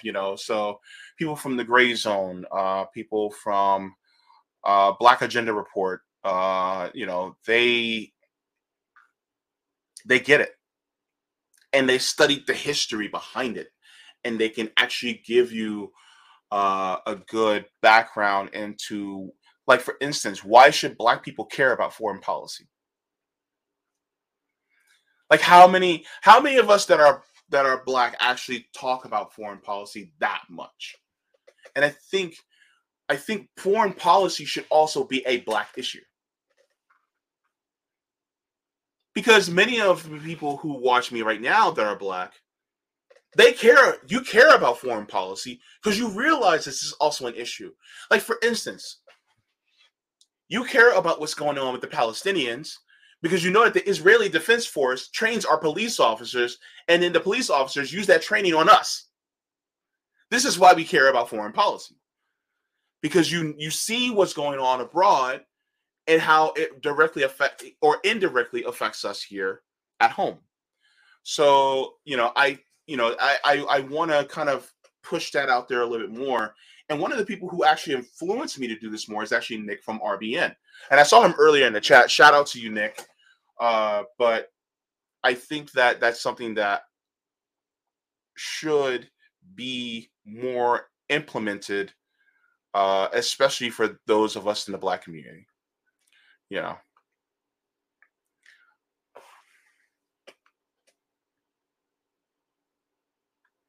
So good to see everybody here in the chat, all the usuals.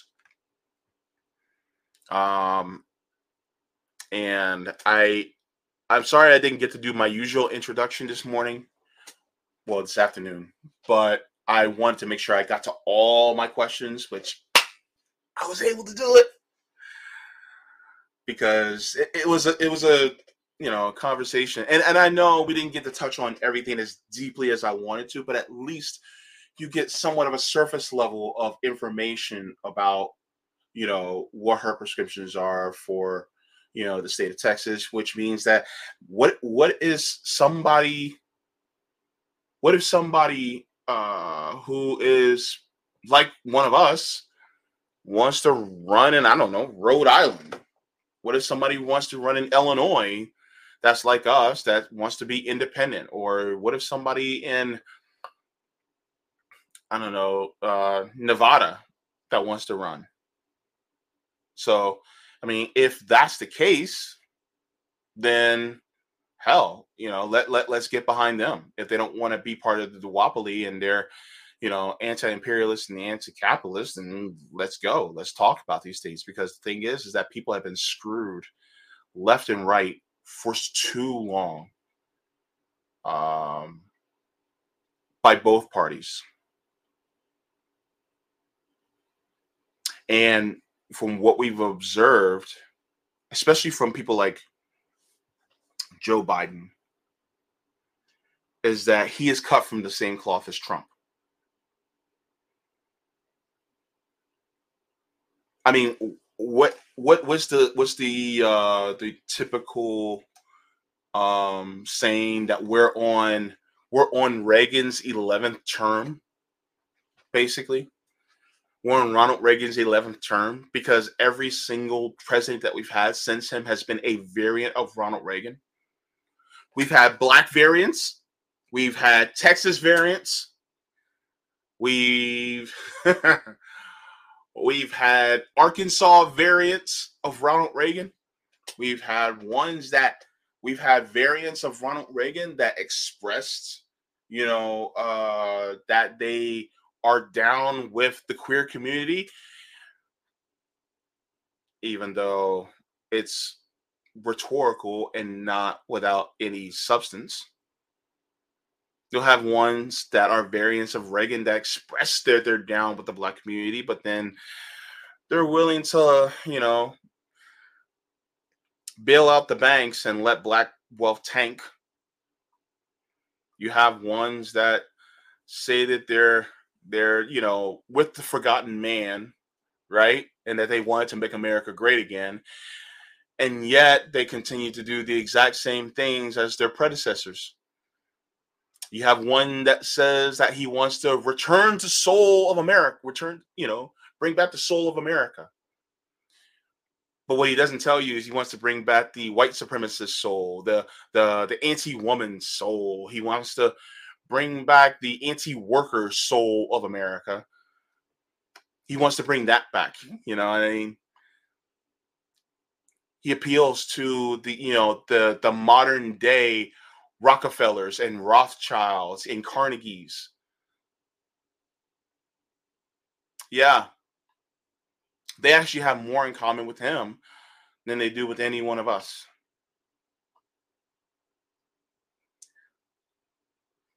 So, yeah.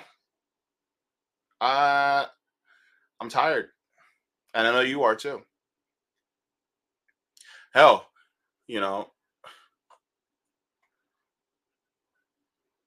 how does your heart feel every single time you have to pay your rent?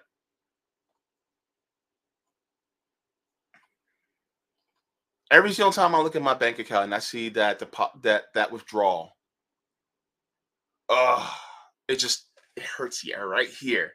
It's like, all that money for this place, and just a few years ago, it was way less. I can't take it. Every single time you're thinking about, man, I can go for some barbecue right now. I want to go to the grocery store, maybe get a nice rack of ribs, maybe get some corn on the cob, maybe make a few shish kebabs. But then when you go to the store and you look at the price, you're like, it used to be so much cheaper just 3 years ago. What happened? Every single time you go to the doctor, and then you realize, that'll be $50 for your copay. I can't take it. It hurts. Every single time you hear about mass shooting, you hold your heart and hurt. Every single time you look at our education system and you realize that our children are being underserved, you hold your heart in pain. Every single time you see somebody standing out on the street corner with a cardboard sign saying homeless will work for food, God bless, you hold your heart in pain.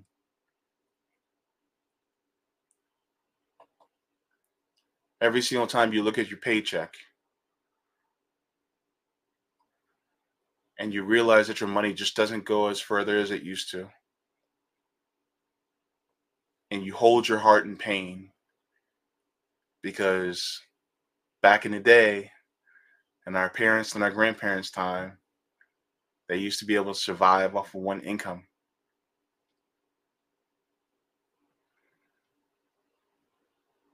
And then you realize that the system that we're in, every single bit of this pain is by design. Every single bit of this pain is intentional by the powers that be. Because they got pissed off during the 50s and 60s. Because they saw that people were living a little bit better. Even though there were still people suffering, there was a large amount of people that were living better, especially a lot of white people. They were living better. So a lot of these people who are super rich were like, you know what? They got a little too much now. So we have to take more from them. And that's the way capitalism operates, is that it doesn't see an end in sight to its greed. And so it makes cuts. It makes price cuts. It makes your real estate prices go up a little bit more. And they make the gas prices rise a little bit. And then they make the food prices rise a little bit because they got to keep that profit margin on the up and up.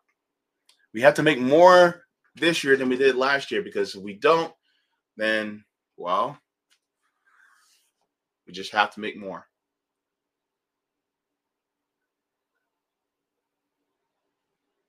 But that's the cycle, man.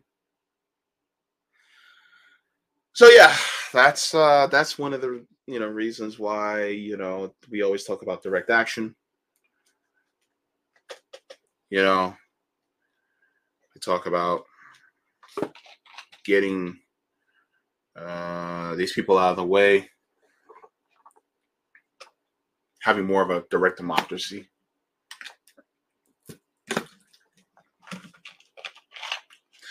Hell, I say stop making the United States a constitutional republic and make it a direct democracy.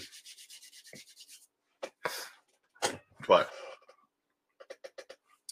is that a little too much? Well, fuck it. I don't care. But yeah, so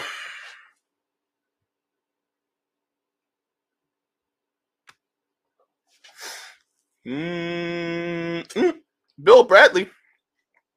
And you're speaking my language. There's a reason why I like you, Bill. But that's on the right trajectory. I just want the workers to own, basically all the industries collectively and just do that. I want democracy in the workplace. Who else is in here? Hey, Robin. Yep. I like pickles, but not that kind of pickle. Wait, hold on. Did I just say what I thought? I didn't mean it to sound like that. Or did I? Oh. Oh, Lord. What the hell was in that drink?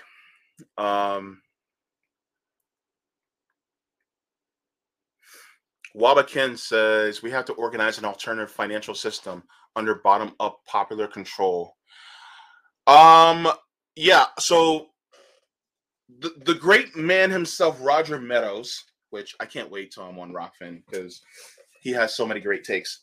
But Roger Meadows has been talking about public banking.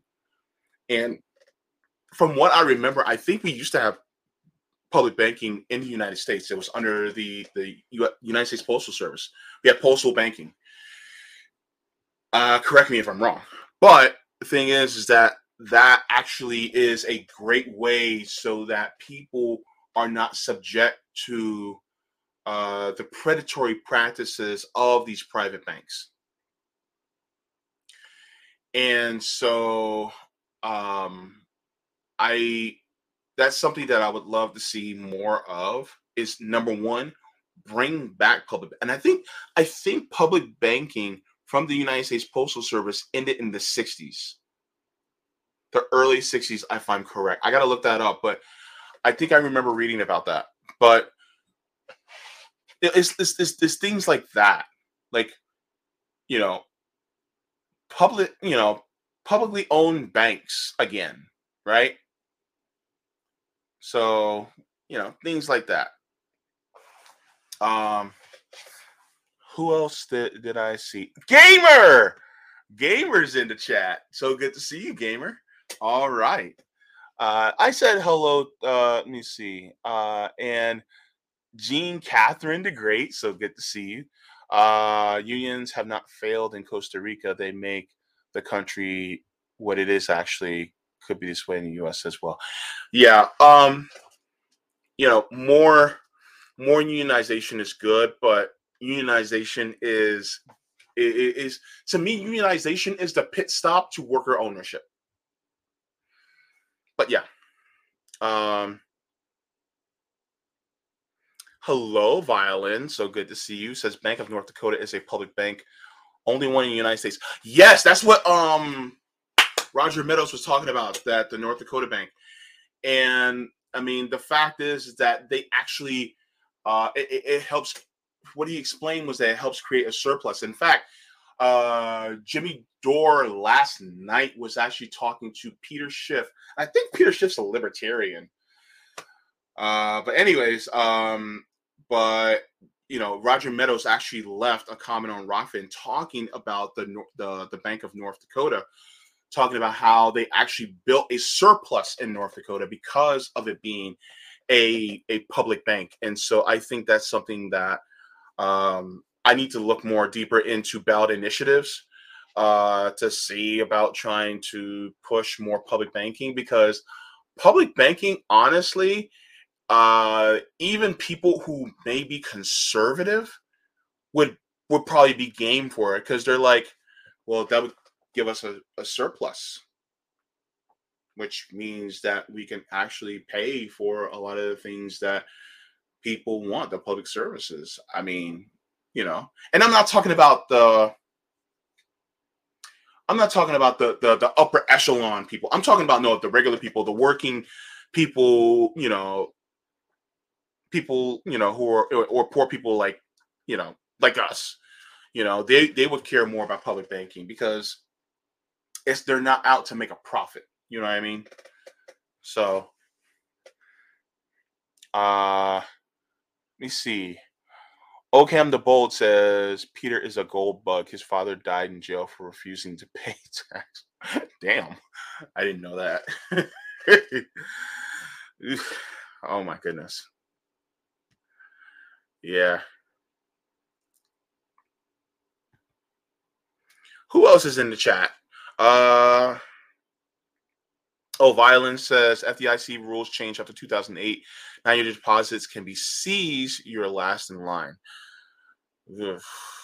Yikes. Yeah. CBC voter is in the chat. Good to see you as well. I'm making up for when I didn't get to do this earlier, because I wanted to get to all my questions with Miss Delilah. But, Violence says everyone hates the banks. Glenn Ford, rest in power. Yes, rest in power, Mr. Glenn Ford. But yes, everybody hates the banks.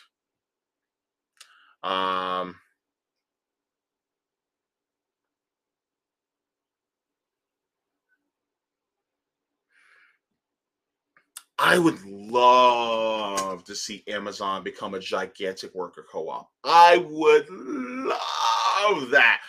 Yo, you know what? I want to see Amazon become a worker co-op. I want to see Apple become a worker co-op. If Apple became a worker co-op, and here's the reason why I say that.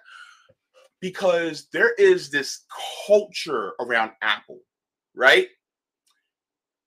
And so that culture could breed into, if you're not in a worker co-op, you ain't cool. Let's make worker co-ops cool. Let's make worker-owned companies cool. Like, and there was a we were reacting to RBN Live on Tuesday, and CJ, we were reacting to a video by Second Thought. By the way, shout out to you, JT, from Second Thought. Great videos. I highly recommend that you actually subscribe to his channel. But he was talking about workers owning worker-owned businesses, something to that effect. But he was talking about how there was a was it a sandwich shop or a pizza shop, and the boss decided to, instead of pocketing the surplus labor, the surplus value of the labor that the workers were doing, he decided for one day just to pay every one of his workers their, the profits from what they produced from the sales of that day, and it equated to, I think, $71 an hour. So imagine, instead of all the money going up to the top, imagine it being distributed, because everybody put their blood, sweat, and tears into that business through their work, and they were able to get their surplus value, their surplus wages from the labor that they produce back into their pockets. Just imagine that. I think it's something that, I would love to see, especially in Apple, because their prices are extremely inflated, but they typically have this this culture of Apple only, and I'm just like, okay, well, you know, how about you translate that to worker co-ops, and hey, you're off to the races. So, yeah.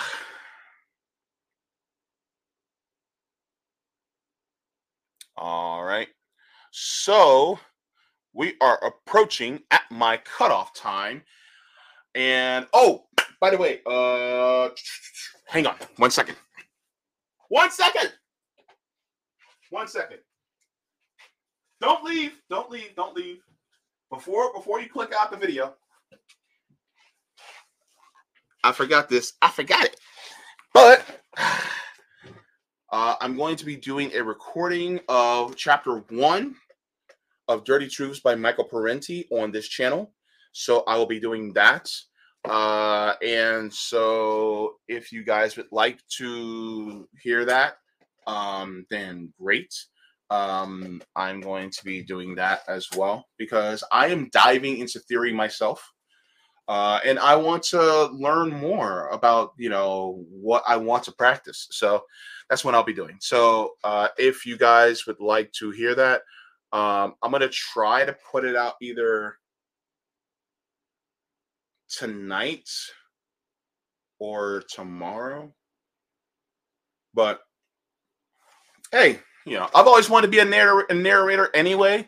So this is my opportunity to do it. So anyways, I just want to thank all of you for joining me today.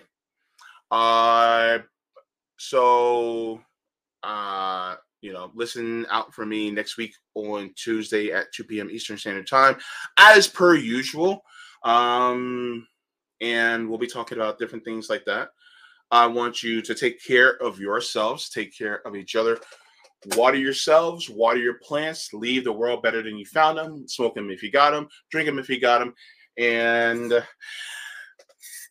kind people are my kind of people. Yeah, so just make sure to express kindness wherever you go. Forehead kisses. All right, I love you. Mwah, every single one of y'all. Y'all are beautiful. Just look at yourselves. Look at yourselves in the mirror. Ain't y'all beautiful? Have a lovely day. On the road again.